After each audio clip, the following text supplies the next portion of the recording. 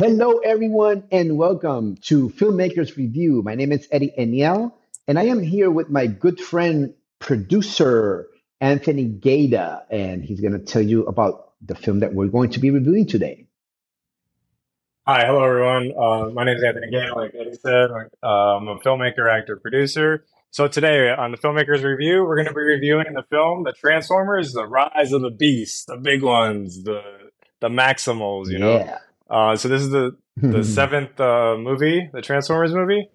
So my take initially on this movie is that, well, first of all, I'm happy that Bumblebee wasn't like the star, like saving the human.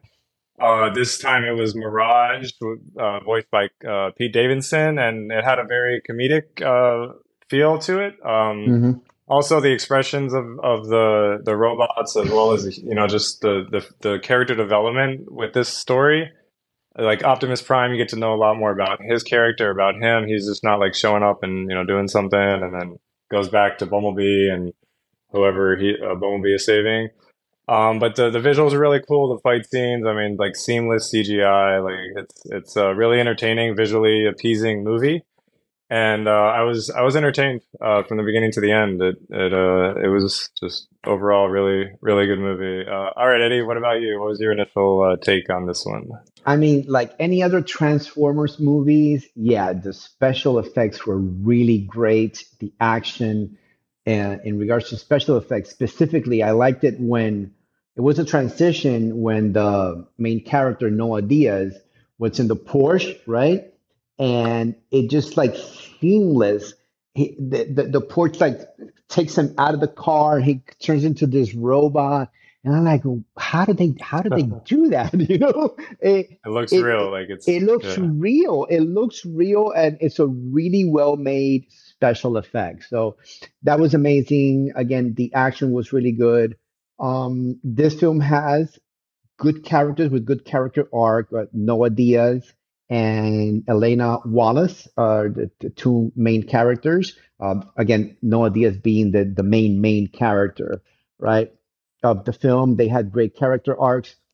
I guess, hey, if a robot from outer space turns into your life, you'll have a great character arc as well because Those they aliens, if they come, yeah, yeah they turn your life around. So yeah, that was good.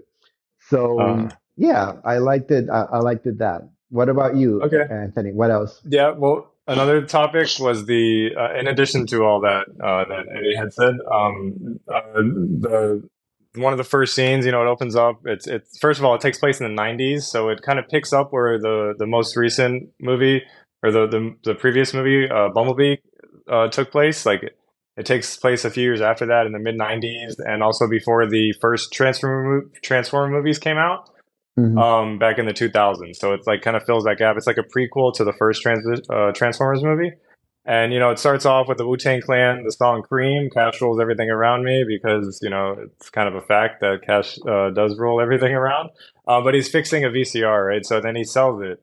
VCR, yeah, like way back when in the 90s, you can watch any movie. However, you have to rent or find a VCR and also a hmm tape, a cassette tape to watch it on. Different Yeah. time. They had beepers, beep beep beep, all that stuff. But yeah, the alien, the Transformers, all like this one is also it's not about the Autobots versus Decepticons. It's more so now before you had the Autobots and Optimus Prime. Now you have the Maximals. So you have the leader of that being Optimus Primal. The gorilla who like he's running on fours, and then all of a sudden toward hmm the end he starts like full sprint, like a bipod, like a human, a two-legged person running. That was really cool.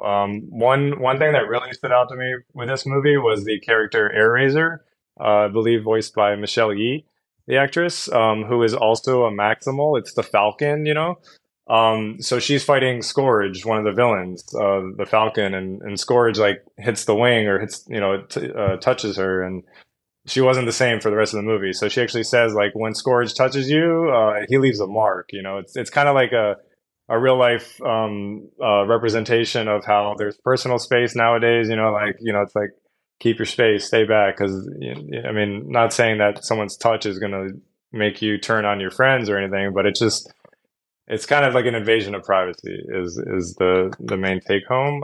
But yeah, this movie, like I said, it's like Don't get too close to a bad guy. well, You yeah, know what I they mean? shouldn't. Yeah, Well, I mean, there should be rules in the battlefield where they don't get too close to you as well, yeah, kind of like yeah, because due to the personal space and there's like your space, yeah. Mhm. kind of thing. But yeah, so in addition to this movie kind of picking up where Bumblebee left off and not being like Bumblebee movie, it's also kind of similar in the fact that I think Eddie's going to mention this too, that they're trying to get back to Ultron. You know, like that's like the general theme of all the Transformer movies. Like they've Mhm. done it, it's being done again. Feels a little different, but it's still has that kind of feel. They did kind of wait to build up the intro, the two characters meeting.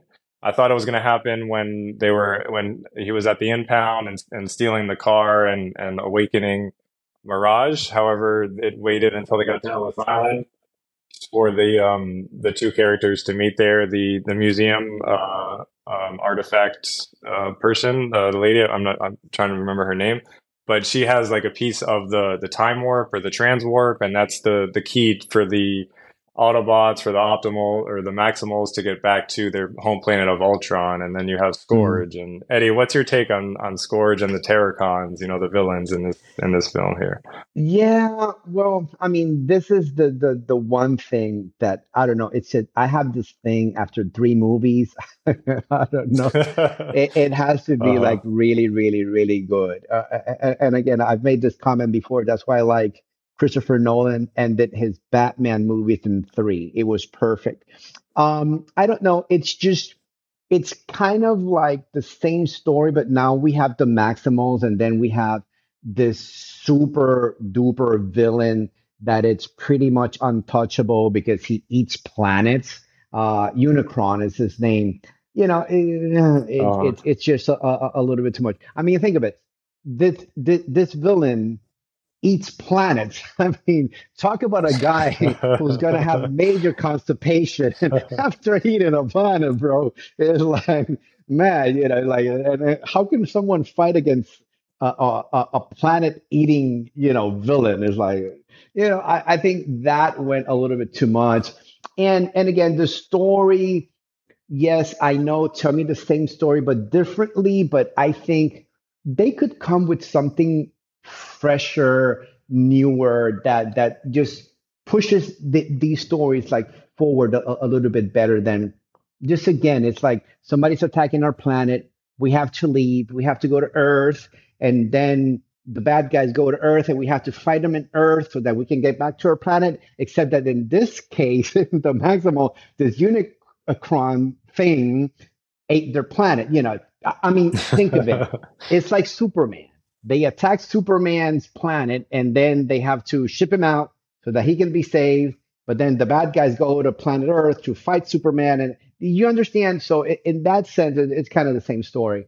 So, I think they could get a little bit more creative with that. With that said, I can't forget the main character, Noah Diaz, is Puerto Rican as well. Yeah, I have to because this doesn't happen too often. Is what, you know what I mean? And and that's a so, territory of America, right? Puerto Rico yeah, is like a territory absolutely. But it's of really, America. really small. It's really small. Uh-huh. Little island. Yeah. It's a very small island in the Caribbean, and it's part of the United States, but it's not an official state. So it's called the Commonwealth.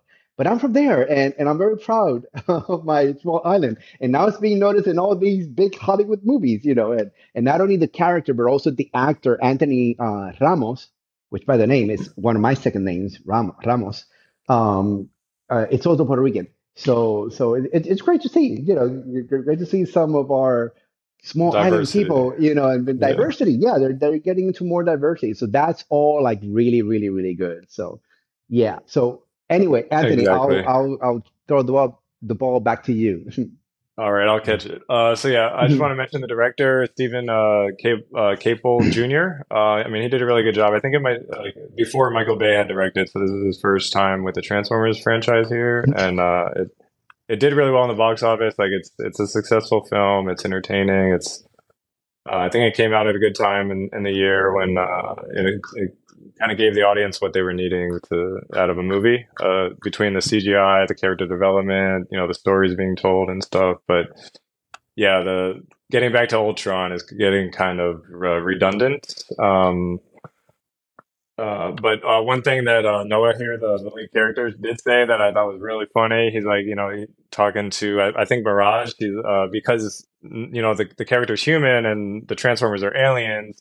He's like, so there's a beam going up to the sky, and I can't see it because I'm human. It's like kind of it's just the fact that there's differences, as well as like they have the same enemies, so they're kind of friends. They have the same goals, but they're also very different, but they still have emotions, and it felt almost like this movie, the Transformers were not pretending, but they were acting very human like, as well. So it's kind of a common theme I've been noticing with the superhero movies lately. They're Yeah, less yeah, like, yeah, yeah. get The out of my robots, way. yeah, Yeah, the my robots head's this talk kind big. of. Yeah. Yeah, I'm sorry, Anthony. I just wanted to add that the robots seem kind of human-like in the way that they're talking now. They don't talk like robots, like not like Take me to your leader. Mr. Enjoy the Smith show. in the Matrix or whatever. Yeah, yeah, yeah, yeah. So it Oh, looks more like human-like, and they have humor. You know what I mean? One even has like a Spanish accent, and then they make a joke about it because he's a robot, and oh, that's kind of racist. But wait, it's a robot. How is that racist? You know what I mean? oh yeah, he's So, like, I'm an alien, so wouldn't that yeah, be yeah, like yeah, species and not race? Yeah, or yeah, it's yeah. like, So they had a few good like comedy moments in it oh, as I know well. the So, joke. He's like, I'm not even human. How could I be racist? I'm an eh, alien. yeah, Yeah, something yeah. like That that. Yeah, right. yeah. All right. So I think it's a good time to wrap up here. Eddie, do you have any closing Mhm. thoughts? I'll No, start with the review.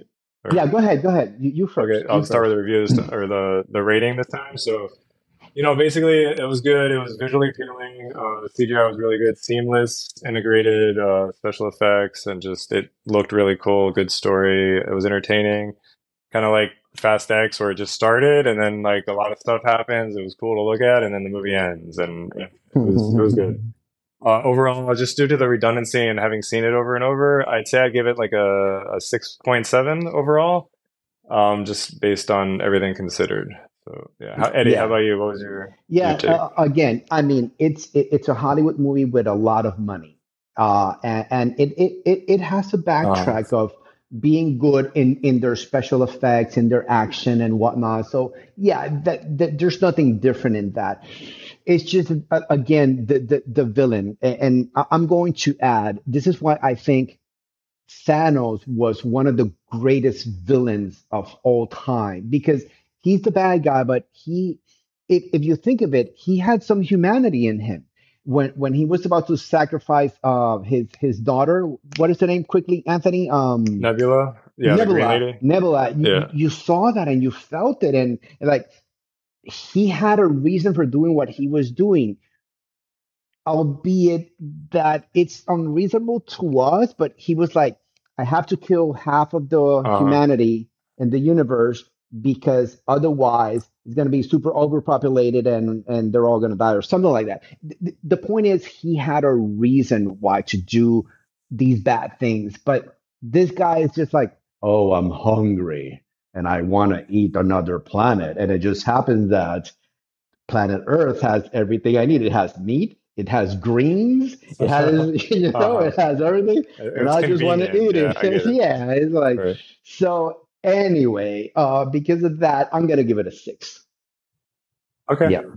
So yeah, that's our take here on the filmmakers review. Thanks everyone for tuning in. Also, I just want to mention we do have the Attraction Man short film that we made. It's the Right poster's here. right there behind Eddie, and it's actually on both of our YouTube channels. So please go ahead, check out the film, hit that like, subscribe button. We got episodes coming out all the time with this filmmakers review podcast here. Thanks again for tuning in. Take care. Absolutely. See you in the next one. Bye.